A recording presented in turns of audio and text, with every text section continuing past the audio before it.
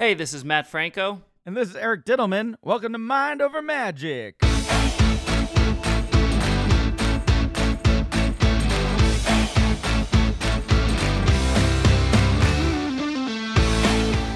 I can't believe it's episode 50, buddy. How you doing? That's a big milestone, but we're not going to celebrate that big milestone yet. But 50 episodes is crazy. I'm doing great. How are you, Matt? Doing well. Another good week has gone by. Can't wait to catch up, see what's going on with you. I love the new website, by the way. Yeah, we're going to get into that later on. I officially launched my website after talking about it, which feels like for weeks and weeks on this podcast, but it's up and it's running. But we'll go into the different elements of that and some of the decisions and that whole process because it was kind of illuminating as that goes. But like I said, 50 episodes is normally when like podcasts do like a big to-do, big ta-da. A ta-da sounds fun for a magic podcast. A to-do and a ta-da. Yeah, exactly. But we're going to hold off on that for 2 more episodes because 52 means it's a full year. And of course, playing cards. It all comes back to playing cards. 52 cards in a deck. Some magic and mind reading podcast. What do you expect? But maybe we'll have some fun surprises. We're going to encourage you right away. If you have any like highlights over the past year, email us at mindovermagicpodcast@gmail.com. Just to see what you guys enjoyed, why you're still listening. We love to hear from you, and then we'll be able to touch upon some of those kind of year in review stuff if we end up doing one of those. But we got lots planned coming up, so stay tuned. Yeah. I'm tuned, man. We just started. I'm definitely still tuned. Yeah, good. Well, that's why I wanted to put it right up front. I am tuned as I can be. You are all right? tuned. What's new with you? What's going on? It's been a week. Had some good stuff going on. I do want to tell you about what we did last Friday night. I don't know if you want me to get into it right now, but I can. Sure, let's do it. Let's get that started. Dirty at 12:30, my friend. What? Dirty at 12:30. I like the rhyme, but yeah. What is that? Dirty at 12:30 is an event I went to last Friday night. It's at South Point Casino, and it's at 10:30 p.m. Oh yeah, not 12:30. That's misleading then. Here's the deal. So what it is, it's a comedy show. Okay, yeah. Sort of a no rules comedy. It's typically quite raunchy, apparently. I've only been once, but what a great time it was. And normally it's at 12:30, but because I don't know if they're doing construction in the room or whatever, so they're performing in a different theater for the time being. It's at 10:30 right now, which is great for me. Yeah, because it's not too late. Earlier showtime. You're not out, to the wee hours of the morning like I usually am. Well, that's the thing. Regardless of even when it goes back to 12:30, I think it's going to be something you're going to want to do when you find yourself in town. Oh, okay. So it's just stand up? Just stand up. Oh, very good. And there's an MC who hosts it. His name is Gabe Lopez, not to be confused with George Lopez's son, who is also Gabe Lopez. Oh, really? I didn't even know that. That's funny. And he's a great MC, and he brings in different comics from different places. And, in the particular show I saw, there were 2 comics and a headliner, plus the MC, and just a great time. And, it's comedy. It's one of those things where they say, like, look, if you're easily offended, you're in the wrong place. Right. Yeah. That's always good to put that out there at the forefront. Yeah, they put it out there several times. There was a decent amount of crowd work, which was nice. Oh, fun. Because it's a little bit of a rowdier crowd at times, and they respond back to those people. It was really enjoyable and just a fun thing to do. We're actually going to go again. Nice. Take advantage of the 10:30 time slot because it's a little earlier, and bring we're going to go with some of our team from the show. Oh, that's really fun. After our show, we'll head over there. It's kind of a little bit of an industry night, if you will. Yeah. But I think you're gonna. It's just a fun night out for when you're in town too, and then we can talk about it here as well. Yeah. I'll definitely add it to the list. I feel like my Vegas list is just getting longer and longer for this. What else are you doing at 12:30? You could literally see like 3 shows that day and still go. That's true. It's true. And the lineup rotates, or rotates all the time except the MC. Oh, By the way, 100% free. What? 100% free. How are they making money off of this? I don't know. And I mean really free. I don't mean comedy club free. Like two drink minimum. Yeah. No. I mean it's a free show, always 100% free. Wow. And yeah, what a great time it was. We had a blast. And are they like roasting the audience? Is there a bit of that going on, or not in the show that I saw? Yeah. Not to say that there couldn't be, Sure. because like you said, it's always kind of rotating different comics in and out. And that's the other thing too. I think this is my take on it, is that the host is probably a great guy to work with, and probably been in stand up for quite some time, so knows a lot of people. So like. Any comedian who's in town doing his gig is done by that time. And if they want to swing by and do a set at that time, maybe that's one of the reasons it's late, Yeah, that reminds me a little bit of there was a show in New York, Whiplash, where it was just kind of like this alt room kind of, comedians would drop into it because it was just like, it was such a friendly crowd. It was at UCB when they were down in the basement, and it was just like all these big headliners would just like finish a show at like Caroline's or Gotham or whatever, and then just like pop into this show to do a little bit of time, and it's kind of like this big community kind of building around it. So that sounds a little bit like this, but a little dirtier because it's in the title. Although, if the time is misleading, maybe there's some clean comics too.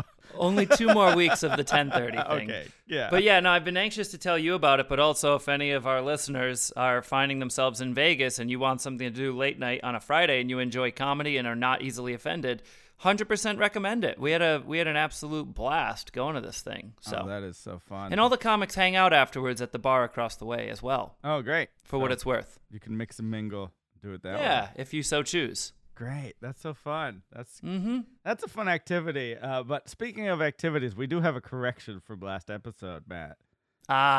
Because we got into some bowling talk, and I believe I conflated, or whatever. There's a difference between 10-pin versus candle pin versus duck pin. Those are all different types of bowling. Did you know that? I know duck pin, and I know what's the other one? Candle pin or 10-pin? No, I only know duck pin because that's what I grew up with the small balls. Yeah. Candle pin also has small balls, and it's kind of like more geared in Massachusetts. So that's what I was more familiar with. But 10-pin is like what people just think of when it's like bowling. Like, the big ball, 3 holes, you throw it down, and it's got those like kind of like normal shaped pins, right? And then candle pin, the pins are just like straight up and down like a candle, pretty much, which is why they're called that. They use the small balls. You throw 3, and you leave the pins, and then like you use the pins that are on the ground to help like knock down the other ones. And then duck pins kind of in the middle, so they have like the short, squat little pins, but you're still using the small balls. So I just wanted to throw that out there. I know there's other types of bowling too, but that is beyond the scope of this podcast, Matt, because we're not a bowling podcast. But just wanted to throw it out there for our bowling enthusiasts so they didn't get mad at us. I almost went again last night, but I didn't do it. Oh, yeah? Yeah, we talked about it, but we didn't go. Another fun activity I did is I got to go to the movies yet again. Beautiful. I'm back into the movie game, and I got a special free ticket because I ended up through a course of decisions and points that were left over that were expiring. I ended up signing up for the D23, which is the Disney fan club. So I got a free with that membership, I got a free complimentary ticket and get to see the 40th anniversary of Indiana Jones, Raiders of the Lost Ark, in the movie theater, which was really, really fun. I feel like you and I talked about Indiana Jones recently. I think at the end of last episode, I told you I was going, or after we were done recording, I told you I was going to this. Yes. Gotcha. Yeah. Okay. And I'm ashamed to even ask, have you seen any of the Indiana Jones movies, Matt? No, in fact, I recall you. I asked if it had any correlation to like George of the Jungle or Jungle Book or any of those things, or Rambo. I will say he does swing on a vine, but it's normally his whip, and you just need to see the movie. It's a fantastic watch. It still holds up. It's It's great. It's such a good adventure. I mean, you know a lot of the iconic things from it, I'm sure, just because it seeps into pop culture. But boy, was it fun to see it in the theater with a whole bunch of Indiana Jones fans. And I'll tell you what, as like the social distancing restrictions, I think we're pretty much done in New York now. We just hit 70%, so there's no more restrictions. But there was, when I still watched this, the gentleman next to us even had a fedora, so it was very much in theme. Now, there were a lot of people at the theater because this was an event, basically. Yeah, it's also they do like these big events at in Times Square at the theater there, which is not my favorite one because it's like in the middle of all the touristy stuff and like so many people go. So there was lines for concessions, and then because they had COVID protocols, after you got your drink, you had to wait in another line for the employees to like pour your drink from the soda machine. And it was just like, I was with a friend and he'd never seen it. He's like you, but I was like, you go ahead because you can't miss the opening sequence with the giant ball and all that stuff. It's like, I've seen it. I'll get our drinks from this long soda fountain line. But no, I made it in time for the ball rolling, which was fun. You ever bring your own food to the movie theater? We used to sneak some in. A little snack, but at this point, I want the points. When I went to Cruella, yeah, right. When I went to Cruella, I really was craving pizza, which they didn't have it at like the concession. They had like nachos, this and that, and I really wanted pizza. So this was in the casino, Red Rock Casino. So I went over to the food court and I figured I'd get a slice, but they didn't have like slice boxes. So they gave me like a full pizza box for my 2 slices of pizza. And I had to walk into the movie theater with an actual pizza box. Oh, man. Were people giving you the look? No one stopped me, but I don't know if it's like okay because I bought it from 20 feet away. You know what I mean? It wasn't like I smuggled it in from outside. I literally bought it like on the property, just not from the same exact establishment. So I didn't know what the rules were, but no one gave me a problem, so it was okay. But I felt like a jerk doing it. You should have like gone up to someone and be like, your delivery's here. You know what I did do? You know what I did do? I took all of our drinks and I put, because there were 4 of us, and I put them on the pizza box as if it was a tray. There you go. That was my way of thinking, oh, this will just be casual. No one will question this. Less conspicuous. Yeah. And let's be honest, the ticket taker doesn't usually, they're not really caring, right? I don't know. I don't think it could be one way or the other. I think most people, when they're doing their jobs, is just like, as long as it doesn't get me fired. Right. It's all about the self-preservation there. Exactly. That's true. Let's jump into, did you catch AGT this week? I didn't. I know there was a magic thing. More magic on AGT. This is a performer named Klek Entos. And I've actually seen this person before because they were also on France's Got Talent. But it's a character. It's definitely like a character act. And I'll just set the scene for those who didn't see it.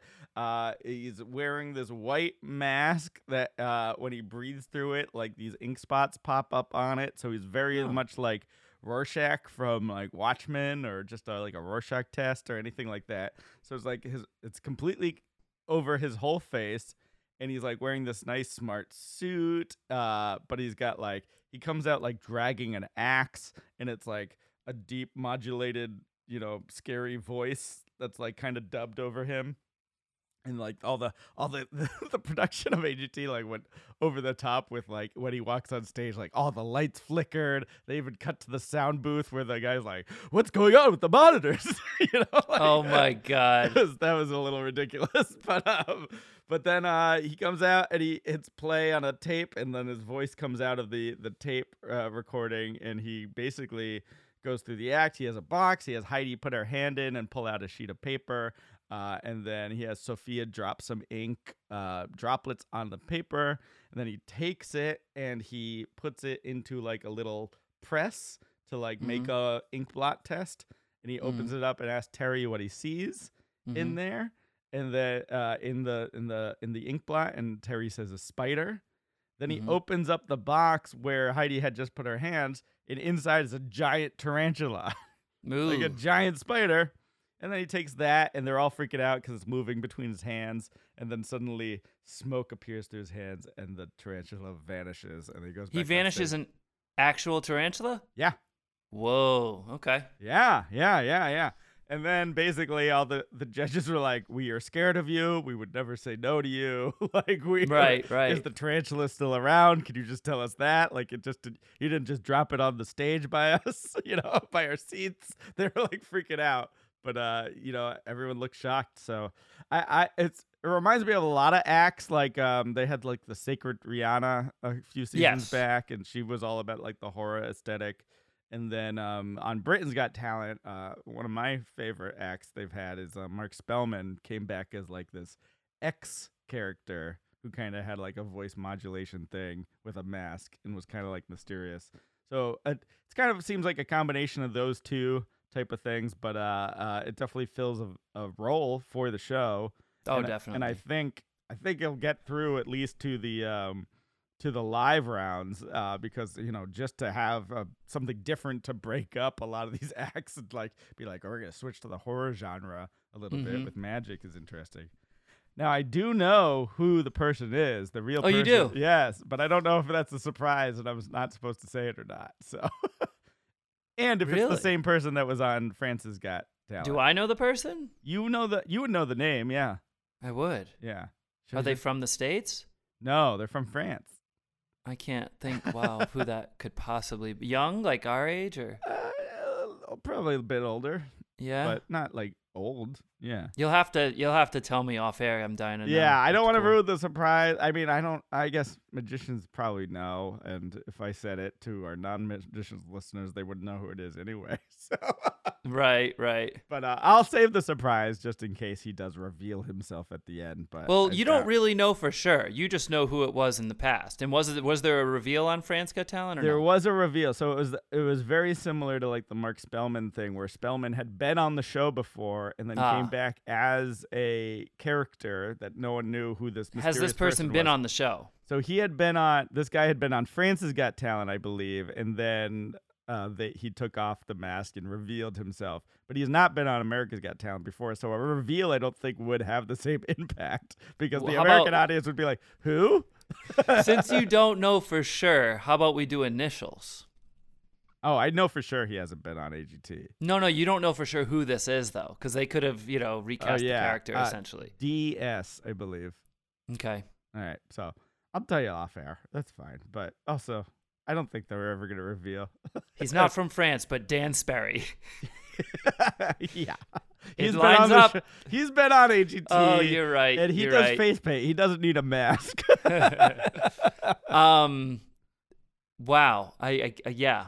There's just mystery around him. I think that's the whole point of that I think it's going to be a strong magic year because there are 4 at least strong magic genre things already. And I know of one more coming up. You do? If they make the cut, yeah. Right. That makes it, I think that makes it challenging for Magic to rise to the top because there are so many good ones. Yeah, because it's kind of splitting that Magic vote a bit. Exactly. Well, on your season one, you had at least 3. You were up against at least 2 others by the end. It was indeed another strong one. Yeah, it was indeed another strong year. But, when it came down to that final episode, I was the last one standing. Oh, did you win, Matt? Did you win America's Got No. I mean, no, for the finals. I mean, in the final episode, before anyone was crowned, it was just me and all music. I thought you were being so coy. No. I remember because I was there in Radio City. That's a lot harder to do when the final episode there are like 4. Yeah, exactly. It's kind of like the reverse effect. All those 4 music acts or 5 music acts. Are competing. The music act, a little bit split that vote. So, anyway, super strong year. Mm-hmm. I'm excited to see that act you just told me about. Yeah.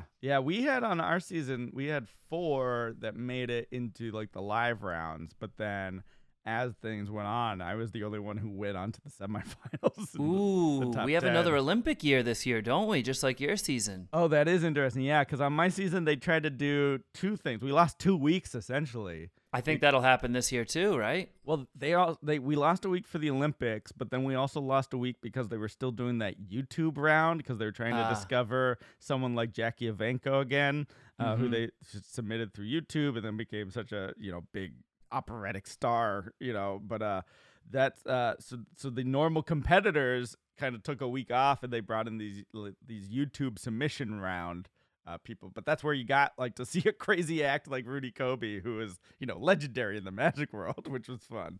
But I don't think went exactly the way he wanted it to on the show, which is unfortunate. Yeah. But Rudy's great.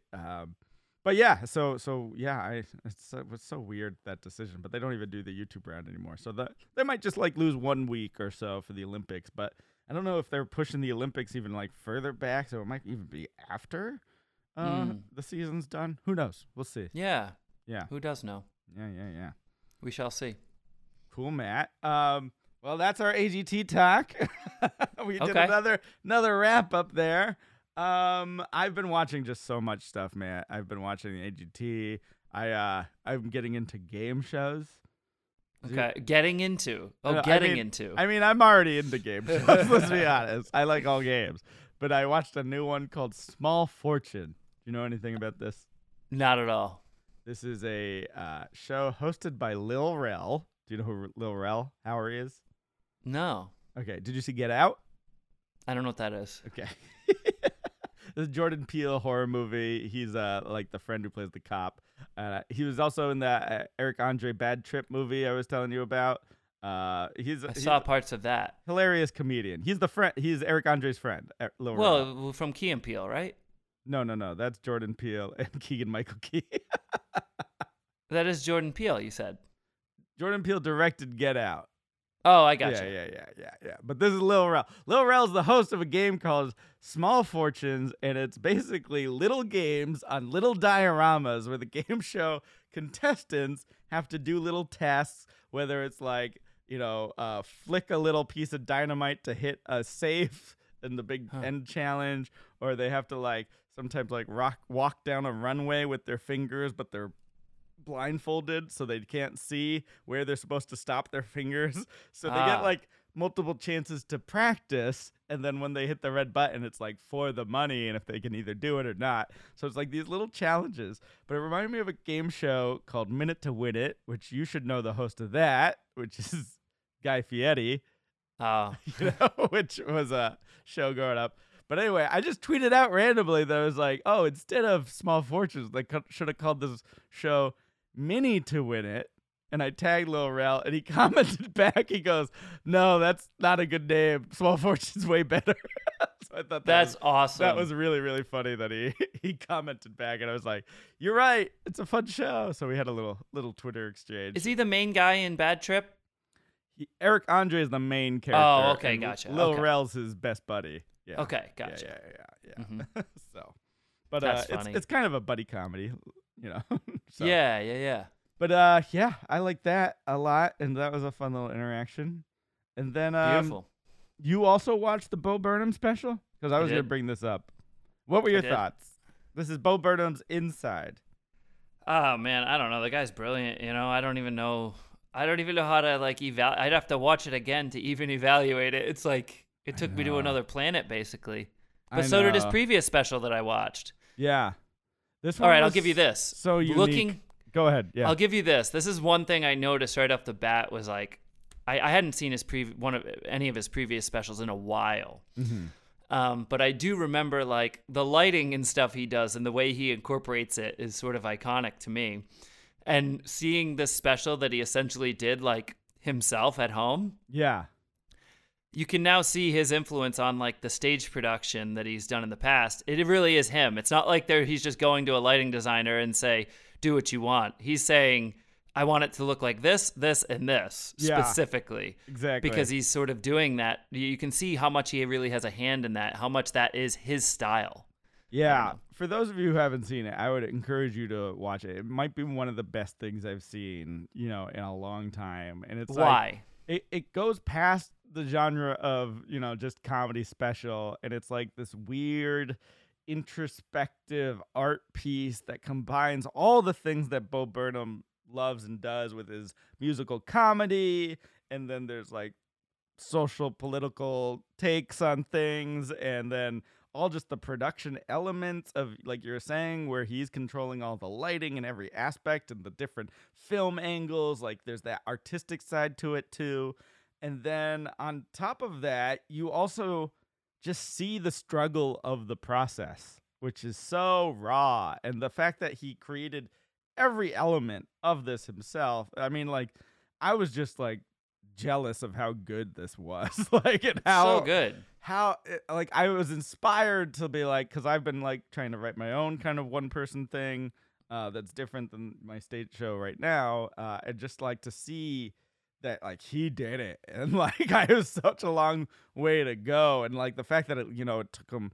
He thought it was a few months, and it ended up taking a whole year to almost to do this, and just like, oh, it's so raw and honest, and you don't see that side of people sometimes when they're putting on that stage persona or whatever that people kind of hide behind. Yeah, I mean, a couple things. Like the other thing too, like it's funny how just there are moments like where he's just literally performing in a pigsty. And you're like, where is he? Is this in his actual house? Is this like a studio, like a casita that he had? Like, what is this space? I'm pretty sure it's a guest house he had, and it's just like an actual house. And he, like you're saying, he just has equipment littered everywhere, and he's like kind of bumping into light setups he has, and like trying to move around. And then he goes into his little kitchen and like has a quick, bowl of cereal, and he's like literally sleeping there too. And you could tell the incredible amount of work that went into like the intricacies of the lighting and the way it was shot and the sound and everything.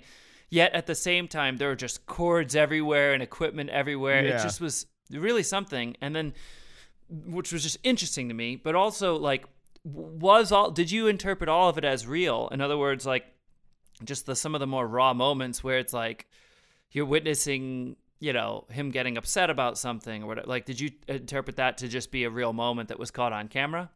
Yeah, because I think he was filming a lot of stuff as he was doing it. And I think he just took some of those moments and threw them in the final edit. That's what I got. Yeah, I did too. Yeah. I did too, if I had to guess. Yeah. But I don't know. Like, I don't think it was staged to be that. No. It felt really raw. Yeah. Yeah. Yeah, it was something. I mean, even just lyrically, you just take one of the songs, and there's really a lot of brilliance there. I know, there's so much. And the songs are catchy. Like, he's got such a good form of, like, writing music, and it sounds modern and poppy, and it's not, like, just a standard, like, verse, chorus, kind of thing. There's some really intricate musical stuff going on there, too. You just reminded me of that. Like, there are just hit songs laden throughout the special. Like, it's just like, oh, this is a hit song. Yeah. It's a joke. It's never going to be a quote-unquote hit song. But this literally could have been used as a hit song if it wasn't this. Yeah. you know? It was crazy. I want to rewatch it, but it takes a lot out of you, I think, too. Me too. Yeah, no, I can't rewatch it. I'll probably rewatch it at some point, but it's just It's so good. It's so good. I'm so impressed with that. So yeah. Now, have you followed him since he kind of came onto the scene I think he was a YouTube star? Yeah. Yeah, he kind of made that transition from YouTube to like headlining comedian. Really, he was like one of the first people. So I remember catching him a little bit after his YouTube prevalence, like when he was already doing like Comedy Central specials, but I had kind of been aware, but I hadn't followed all of his specials and just kind of knew he was out there. And then I saw, I got, even more respect for him when he like started directing, and he directed that movie 8th Grade, which I saw in the theaters. And like, so I knew there was like this artistic side to him too. And then just to see that all kind of culminate, and then how he was dealing with the lockdown and the pandemic, and, having just all this equipment. Like, how cool would it be to have? He had the drawers where it's just like, it seemed like he had every cord he could possibly need in the cabinet there. Right. So good. Yeah. The first time I had ever seen him, he was on the cover of Campus Activities magazine, believe it or not. No way. That's so funny. Very young at the time. Yeah. It was, when you and I met maybe 11 years ago-ish, and he was on the cover of one of those magazines. Maybe he was doing some college stuff right before us. Right. Yeah, that's Does that probably true. make sense? Yeah, I mean, especially when YouTube, really elevated him. Like that's who was watching YouTube at the time was all the, Right. that genre, that audience. So. Mm-hmm. But yeah, those songs could be hits. And watch this, ready? Speaking of hit songs, We've got a hit song from my brother because it's time for Diddle Me This. Diddle me this, diddle me that. Will Eric end up stumping Matt? Riddles!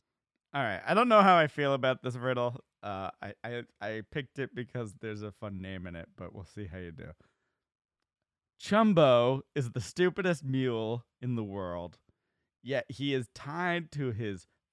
Yet when he is tied to his 3-foot rope, he is able to eat from the bucket of oats 6 feet away. How does he do it? Isn't Chumbo a great name? it is. Like Chumbawamba. Yes, exactly. Chumbo. When he's tied to his 3-foot rope, he's able to reach his bucket, which is 6 feet away. Yeah, his bucket of oats. His bucket of oats is 6 feet away from what? From him. And he's tied to a 3-foot rope. Got it. Yes. Okay. I want to hear So this. he is 6 feet from the bucket, but the rope is tethered 3 feet from the bucket of oats. Therefore, he can stand 6 feet away from the bucket, but can also reach the bucket. Oh, that's interesting. So you're saying that, like, if you're picturing like a circle and the rope is tied to the middle, he's on one side of the diameter, but the bucket's on the other side of the diameter. So he could just move with the rope to the bucket. That's correct. That is I would give you that solution. It's not the actual solution. Really? Yeah, I would give it to you though. That makes sense to me. Well, But- let me ask you this. Is there anything that says that, like, the rope is tethered 6 feet away? That's the riddle part. Oh. So I will I'm gonna give it to you because I like the thinking, but Okay. I'm gonna change it slightly Okay. because I want to read it again because it's such a fun name, and also I think this is an important part too. Chumbo is the stupidest mule. I love that Oh. they just call him a stupid mule. Poor mules. they don't get Forgot that fact. They don't get a lot of respect, these mules. Chumbo is the stupidest mule in the world, yet when he is tied to his 3-foot rope, he is able to eat from the bucket of oats that is 9 feet away. How does he do it? So I'm changing it slightly just to make the point of what this He's riddle the is really stupidest going. mule. Yeah. And read it one more time after stupidest mule. Yeah. And with my update, yet when he is tied to his 3-foot rope, he is able to eat from the bucket of oats 9 feet away. I see. The Instead of rope 6. is not tethered to anything. Correct. He's just tied to the rope, and the rope isn't tethered. So he just walks over to it. There we go. Beautiful. Okay. It's an okay riddle. It's not my favorite. Yeah, not bad. That's not my favorite. But it does remind me of in the circus world, apparently that's one of the big things why they thought there was like animal cruelty and everything like that. But like for elephants, when they were young, they would have them like, tethered to, or spiked down with a rope so they couldn't wander away. But then as the elephant grew, it could clearly just pull the stake out because it's so strong, but because it like knew that its whole life, it still like was restricted or felt like contained. So it was kind Wow. of like they were controlling these huge elephants with like hope. It seemed Right. right instead of rope, just hope. Right. But that's back when elephants were part of the circus, and now Right. it's much more animal humane. So Right. great. Let's jump into our trivia. Matt picks up the question, then he stares at it. Eric's at the ready, time to use his wit. Pressure, pressure, pressure. Trivia, pressure, trivia time. I think this one's way too easy for you, but I really think it's a good question. Is it about candlepin bowling? Because I'm now an expert. It's it incorporates television and a famous movie. Oh, okay. I'm down. I'm on board. I'm not going to give you choices. Whoa! All right. I feel like I this might be way too easy, Okay. but I'm gonna toss it at you, Yeah. and I think it's a solid trivia question, despite the fact that it's in your wheelhouse. Great. Okay. What TV show was Jack Nicholson referencing when he ad-libbed "Here's Johnny" in The Shining? Oh, that's really easy. I know. That's really easy. That is The Tonight Show With? with Johnny Carson. That's correct. Yeah, man, late night stuff. Come on, I know late night. I know. Famous movie, a late night reference. I knew it was going to be too easy for you, but I've hit you with some hard ones in previous weeks. I thought this one would be, a good one to throw in, just Yeah. because. Look, it references The Tonight Show, Johnny Carson, Jack Nicholson. It's a solid question. Right, and you definitely are not didn't consider me the stupidest mule. No, not on know this one. No. Now, who used to say "Here's Johnny"? Wasn't that Ed McMahon? Was it Ed McMahon? Yeah, I think so. Wow. If that's true, you've got to hit the little bring sound again, because Yeah, that would be I that'd be gotta look it extra up. bonus. Do you know any of the other? Can you name other Tonight Show hosts? Yeah, Jay and- Leno. Bet bonus points if you could do it in reverse order, Reverse order? Yeah, from like current to. Oh God! I Yeah. would start with Fallon. Before that would be Jay Leno, but I couldn't tell you who was right before Jay Leno. Well, there was someone in between Jay Leno. No, too. wait a minute.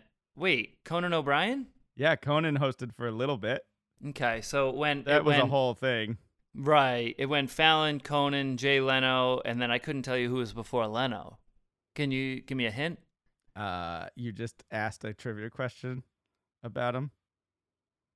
Oh, so it was Carson? Yeah. Oh, yeah, well, yeah, I could have said Carson, but I didn't know if there was someone in between. Heck, I didn't even realize Conan was in between Fallon and Leno, so now I'm thinking, there's definitely someone between Carson and Leno, but I guess not. Well, that was there was the whole late night wars of who was gonna get Johnny Carson's seat, and Yeah. that's where Leno and Letterman were both kind of vying for it. They made movies about that. There's books about it there. How about before Carson? Any idea? No.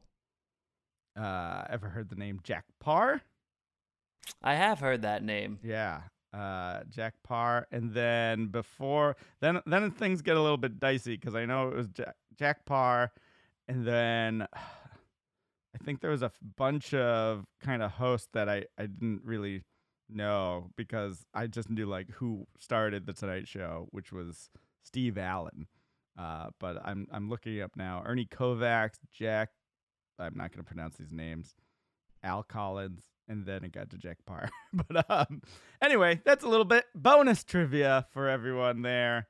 And Beautiful. Yeah. Was it really Ed McMahon? Did we get a confirmation on Oh, that, I or you're gotta not look sure? that up. I'm pretty sure it is, but I can't find it right now. Ed McMahon was the host of Star Search. Yes, yeah, and he was he was the co-host essentially. He was the Andy Richter to the Conan as for Right. Johnny Carson. So anyway, great, Cool. yeah, that was fun. Good. Let's touch upon this real quick. I'll hit this button. The mailbag. I've got mail. Just wanted to say we got a quick message from Welp Magazine, which Welp Magazine. yeah, Welp Magazine Wow. that has the 20 best performing podcasts of 2021, and we're on the list for performing podcasts. So, No, we're not. yeah, I don't know if they're ranked in order. We're definitely far down the page. Well, But- you can only be so far down if you're in the top 20. I mean, there you go. Yeah. So we made a top 20. that's so that- unbelievable. That's something. So that calls for a huge thank you to anyone that's hearing this right now. Yeah, absolutely. Thank you for listening. And Wealthmagazine.com. You can see we're not making this up. Yeah, 20 best performing podcasts. Does that mean top like we performed the best, or does it mean we have to do with performance? Like I think it's subject. yeah. I think it's the latter. It has to do Okay. with performance. Yeah. I guess it's both performing Yeah. in performance. Exactly. I think that's probably right. I don't know if we get an award or anything, but we're on a website, so that's We're nice. on a website. Yes. Mhm, Speaking there we of. Speaking of websites, let's get into my website. I officially launched my website. You can just go to ericdiddleman.com if you want to take a look. We talked a little bit about what I was going with, like when I was first developing and designing it, and how we were talking about how websites are more just like a calling card these days, and kind of just a resting place for people to go and kind of just see what you're about, so they don't have to be anything like super intricate. So I went with a kind of a one-page design. But Matt, your thoughts? Unbelievable, man. I'm on it right now. I was on it before we logged on just to get caught up on everything on this. And like, first of all, amazing job, super high end. If you're listening to this right now and you're near a phone or a computer, if you're listening to this on your phone, you can literally listen while you go to ericdiddleman.com. Great color scheme. Shout out to Mindy Tucker on the photos. I know, they're so great good. Photos. Mindy's so good, and she does so many comedy portraits and everything like that. So like this was a little bit out of her wheelhouse because like I was in a suit, so Right. like she's just used to like kind of the casual comedy stuff. But but she's awesome. She's a rock star. Logo looks fantastic. Loving the Ellen and the Kelly and Ryan and the AGT, all that stuff sort of in the same color scheme. Mm-hmm.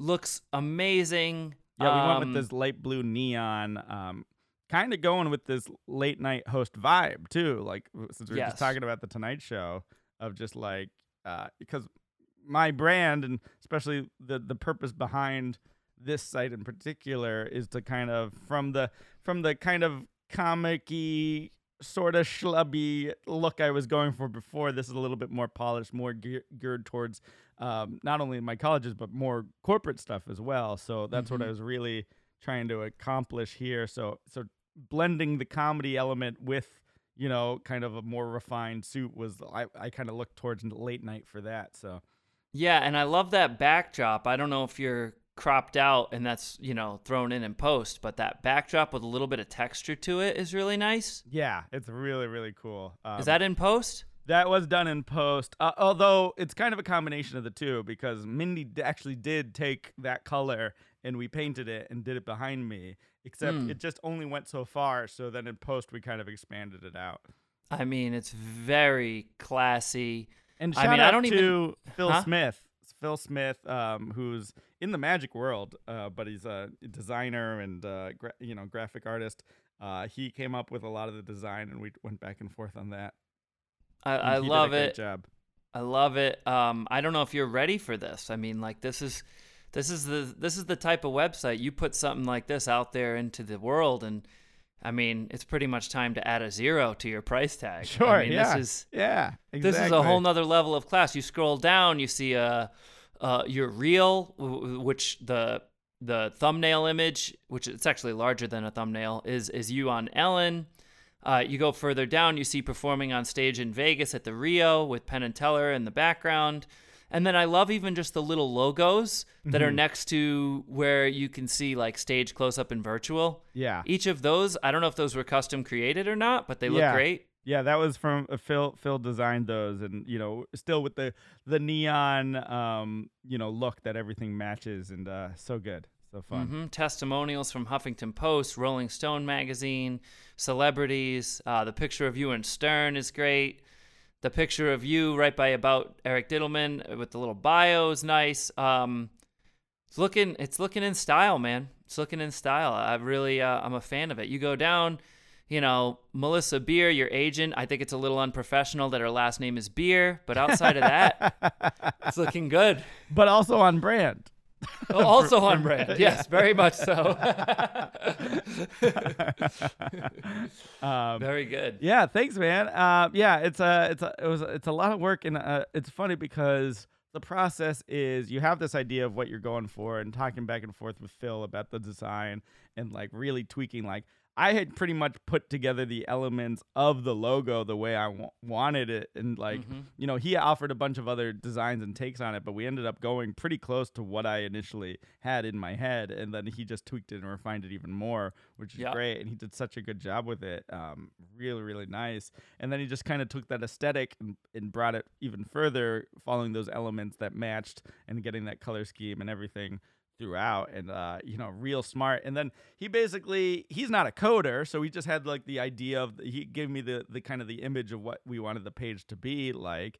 And then you run into the problem, that the give and take that happens a lot with these kind of things, where you have the design in your head and then what's actually possible when it comes to, like, in this case, coding. So you have to kind of figure out where those elements are, where you're like, all right, this can't be exactly that design because of the way, you know, the coding won't let us do that. So how do we get something close that still looks good? And you know, finding that push and pull throughout. So, you know, there's different compromises. It's like with a magic trick in a way, where you have an idea of what you want the effect to be done, but the method doesn't let you do that. So you got to figure out what the best possible version is. And there's always going to be those little things. Like, I noticed like the little things on it that was like, oh, we couldn't quite do that. So we had to, you know, hedge our bets a little bit and do it this way. And it's not exactly the way I wanted, but it's close enough. And I think no one's going to know that other than me and, you know, the original design. So, but yeah, I'm very happy with that overall. It's looking very high end. Thank you. Yeah, it's looking very high end. Very, very good. And even after I initially launched it, you know, like maybe like one or two, like my, you know, friend, like my brother saw it, and like maybe one other person, they gave me a little other notes, and we made adjustments there. So like the contact at the top just automatically jumps you down to that form at the bottom. Yep, so I clicked it. Yeah, I clicked it to see where it took me. Oh, also just like making sure all the links work is such a pain. Like, yeah, because at the bottom of the page you can jump back up easily to the show reel, and that I checked those as well. Yeah, those are like little anchor things. And then having the social media. Now, that's a whole nother game, is the social media part, because then I wanted the aesthetic of the new site to carry over to all my social media. So if you actually click on those, you know, you'll see banner images, similar photos that I'm using as the profile photos. Some a little bit more casual, just because, like, you know, Instagram, Twitter profile is kind of like more just my offstage persona in a way. But yeah, the tricky thing is, I don't know if you have to do any of this, is like the banners. The banners on social media. Oh yeah, they're all different sizes for every platform. I know. And then we had this tricky thing. The one thing I wanted to really make sure it looked good on my website was that it looks good on not just desktop, but also on iPad and mobile. And most people are going to look at this on their phone these days. Exactly. So that was important, because like all my old websites, when I coded everything by hand in HTML, I didn't know how to like scale things down just for the mobile, you know, thing. So we ended up getting that all working nicely, but then tying it back to the social media, the social media banners change sizes when you're on mobile and stuff like that. Oh yeah. So I was having such a hard time figuring out how to compose these graphics and get it to work. And like certain parts are cropped out and certain parts are, you know, what they call the safe zone, where they're always active. So I ended up using a new program I found, because Canva? No, this is called Snappa. You got to end in an A apparently if you're any of these social media things. But Snappa gives you the dimensions of each social media like as a template. Yeah. So all you have to do is you adjust it in their platform. You don't even have to bring it into Photoshop. You just upload things to their template.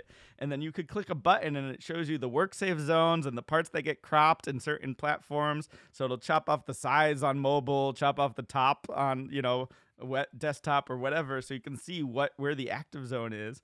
And I was able to really quickly create, you know, the banners for Facebook, Twitter, Instagram, LinkedIn, all those stuff by just clicking the button. By the way, Facebook has changed their banners many times, and now even the Snappa one doesn't work. So that's why I don't have a banner on my Facebook fan page.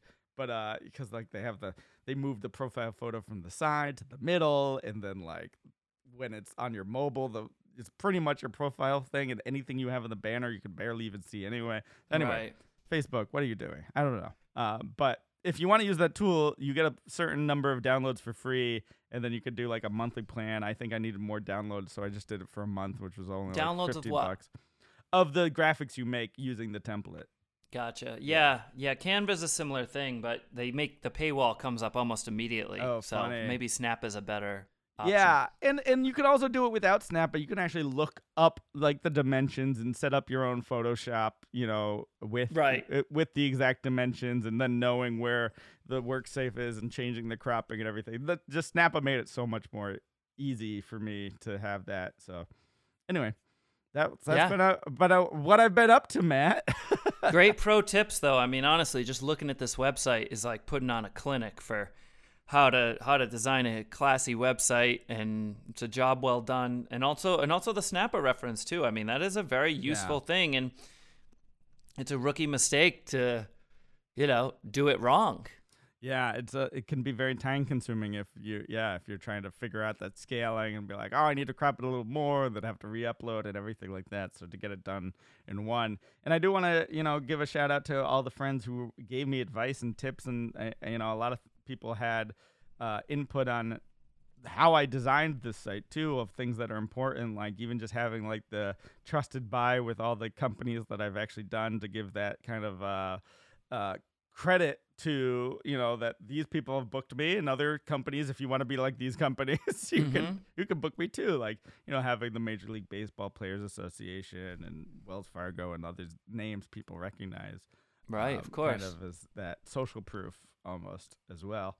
Mm-hmm. And then, just having the breakdown of the different types of shows, and kind of using the wording in it, not to just tell you what you're doing, but almost like sell it to, how you're going to fill the needs of the client. Of course. I think that's the key role there. I mean, stuff you all knew from marketing class, studying marketing at school. Sure. Yeah. So. Yeah. Although I learned more of it, from actually doing it, hands-on. That's always the case. Mm-hmm. So anyway, if you want to check out ericdiddleman.com, you could do that. And you got to be careful if you go to that website, because immediately you're just going to be like, all right, sign me up. What can we book this for? It's true. It looks really, really good. I'm really happy that it came out like this. It's really great. Great job. Too. Great work. And I'm definitely in booking mode right now. I just did a showcase, virtual showcase with my agent, Moses Beer, where we're kind of doing a summer virtual thing where people and clients can kind of see a little bit of the show. So we just did that, and it's always weird showcasing. How did you approach showcasing? How did I approach it? Back in for our college conferences or whatever, where you're putting yourself, you have to do it obviously less now, although your show itself in a way is a showcase for any other clients who want to book you privately. Well, it feels quite differently, actually. Yeah. It feels quite different because 90 minutes is not really a showcase. A showcase is challenging for me because you get a limited amount of time. Mm-hmm. Mm-hmm. So finding and choosing the correct material to fill a certain allotment that's going to sort of, in the best way you can, with a truncated time, like tell the whole story is the challenge. That's the hardest part for me. Yeah, I agree. And to get that vibe of who you are in that small amount of time is always tricky, because I know I have more college conferences coming up in the fall, and we're just doing the submission process now, so I got to start about thinking like, what am I really going to be, if I'm selected to showcase, what I'm going to be doing. And luckily we're getting a little bit more time because I'm in the variety slot, so it used to be just 10 minutes and now they're doing like 20 minutes, so a little bit more leeway. But then it's also like, I really just wanted to kind of do my whole show in a way, because that really shows what I do. But, you're right. Finding the truncated version that still projects like it's almost like a movie trailer, right? Like, how do you convey a movie to someone and not give too much away, but also capture the essence? And we know so many movie trailers that you go in thinking it's one movie and it's something completely different, and then you're like, that trailer kind of was misleading,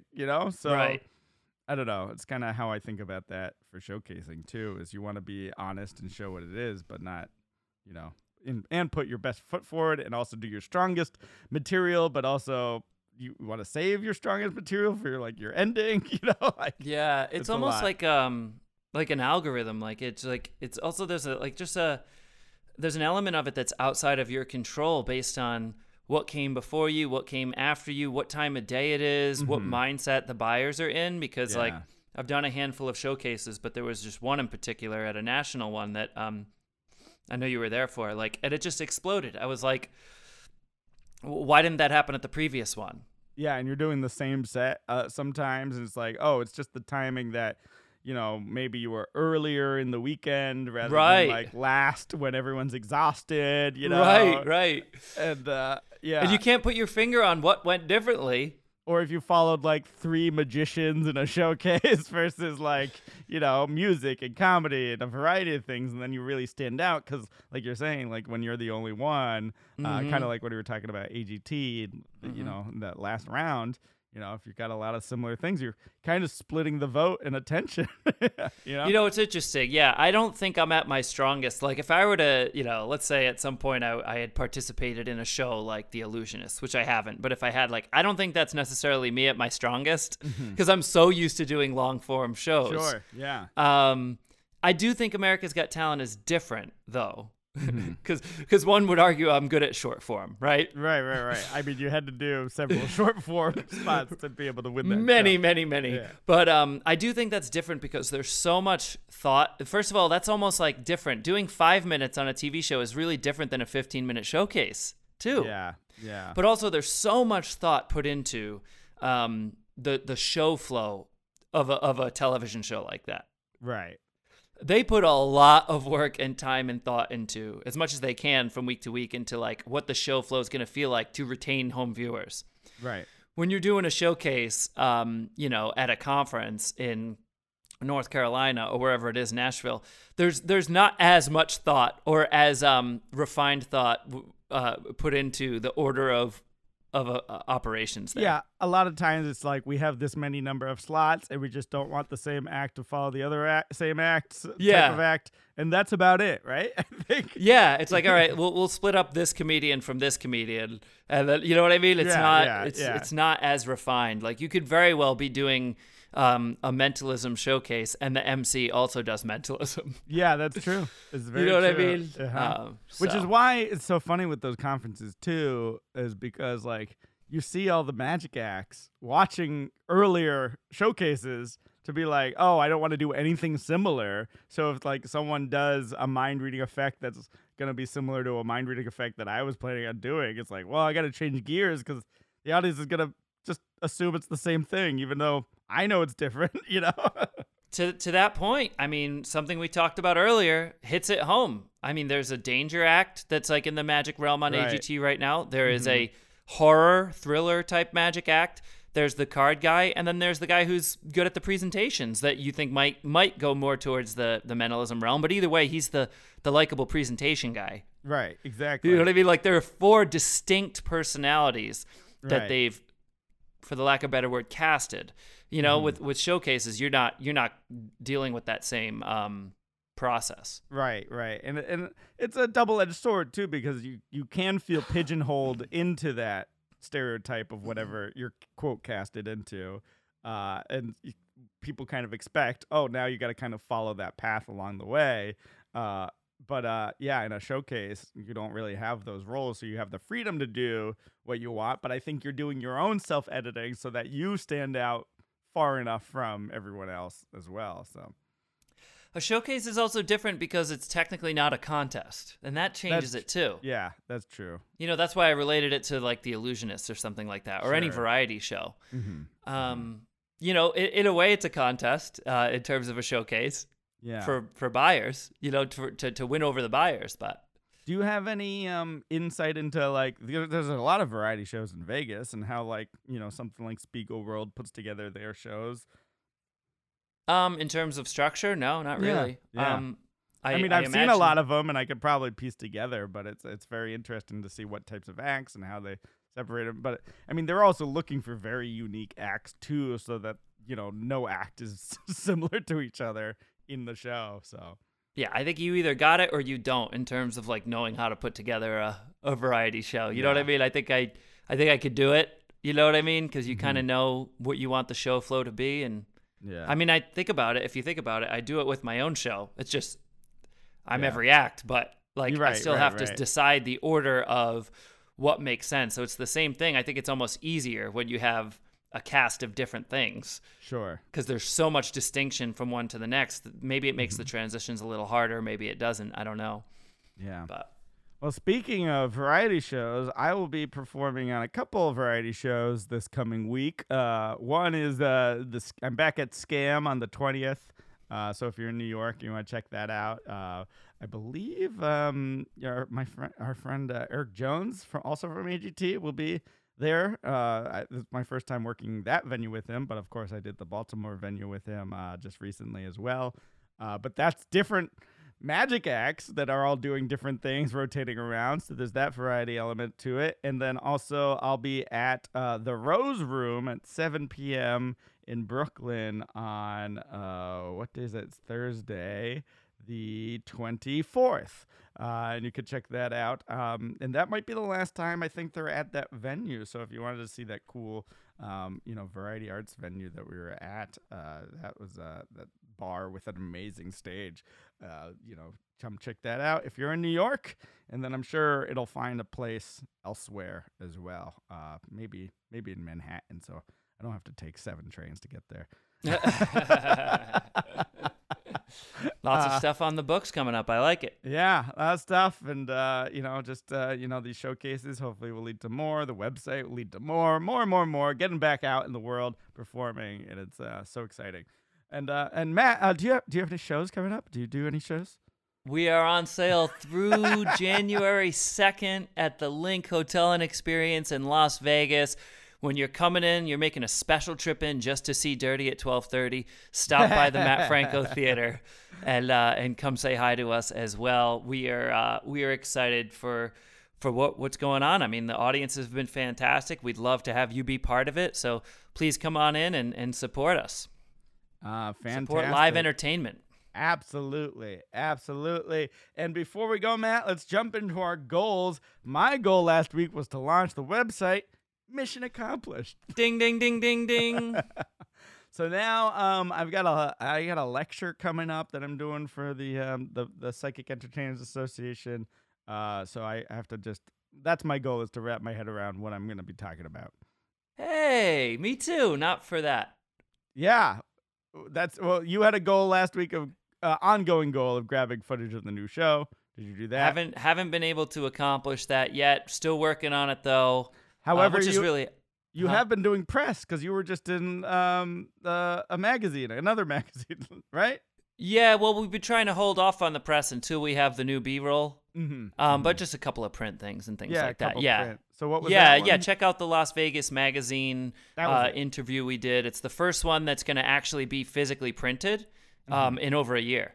Oh, wow. So that was pretty neat. And I meant every word I said in the article. So nice. Take a look at that. I like how you had to specify that. Do you usually not mean every word? No, I always do. We'll get into that in another episode, I'm sure, how to approach interviews. But he asked good questions, I guess, is my point. Thing. Great. Fantastic. Yeah, he asked good questions. So yeah, we'll get the footage. I'm not gonna lean on that as my new goal because like it really is out of my hands at this point. And It's just a matter of our team getting the logistics settled for that. But I will say I also have a lecture coming up for a magic thing for Lance Burton's teen seminar. Which is online. Fantastic. Teen seminar. I never got to go to that as a kid. I always known about it since I was a little kid. So this is as close as I'm going to get to going. Will be, a chance to do a little virtual appearance for them. So I'm excited for that. Finally get to go as a grown adult to the just like Tannen's seminar. Magic Camp. Yeah, exactly. Yeah. That's exciting. And I know you and Lance are, friends and buddies, and to have someone you idolized growing up and then just to have him as on speed dial is pretty exciting. Yeah, honored to do it. When he reached out and said, "Hey, would you do it?" I was like, "Absolute honor. Let's go." I don't even know the date yet, and I'm like, I'm in. And I think I saw a blurb for it. It looks like a great lineup of a lot of really talented people, and of course, having you there and sharing your wisdom will be really, I think, great for those teens who are getting I hope into so. Magic as well. So.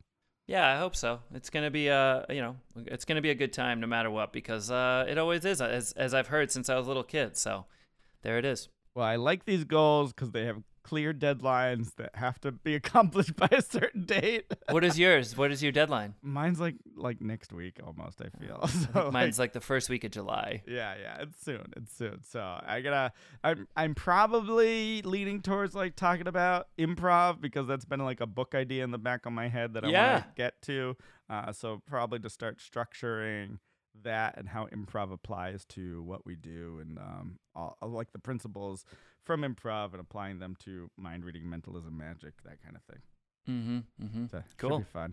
Any idea what you're going to talk about, or no idea? Yeah, a little bit, because I have a couple of moves and stuff I'm going to teach that are like bluff moves that are fun. I think you saw. I talked about some of them in a NemCon. Yeah, I think you showed some of those. Those are great. So I got feedback from some of that of like what people really liked. So I'm going to lean into that, for the teen seminar.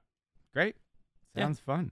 Well, lots of things to look forward to. And as always, you can check out in the show notes. Hopefully those links are working on Apple Podcasts. I know they've been changing things there. But if not, a quick Google will get you anywhere you need. But buy tickets to Matt's show. Check me out at Scam in the Rose Room. And this was a lot of fun. I feel like we had a lot to talk about, a lot to catch up on. And it's always good chatting with you. And I want to, if you want to shoot us an email, I said it at the beginning of the episode, but mindovermagicpodcast@gmail.com. Follow us on the socials at mindmagicpod. But this was a lot of fun, Matt. Thanks, man. Great seeing you. Yeah, and thanks to our listeners for listening. And stay tuned for our big 52 episode anniversary coming in a couple weeks. All right, I'll talk to you later. Bye. See ya.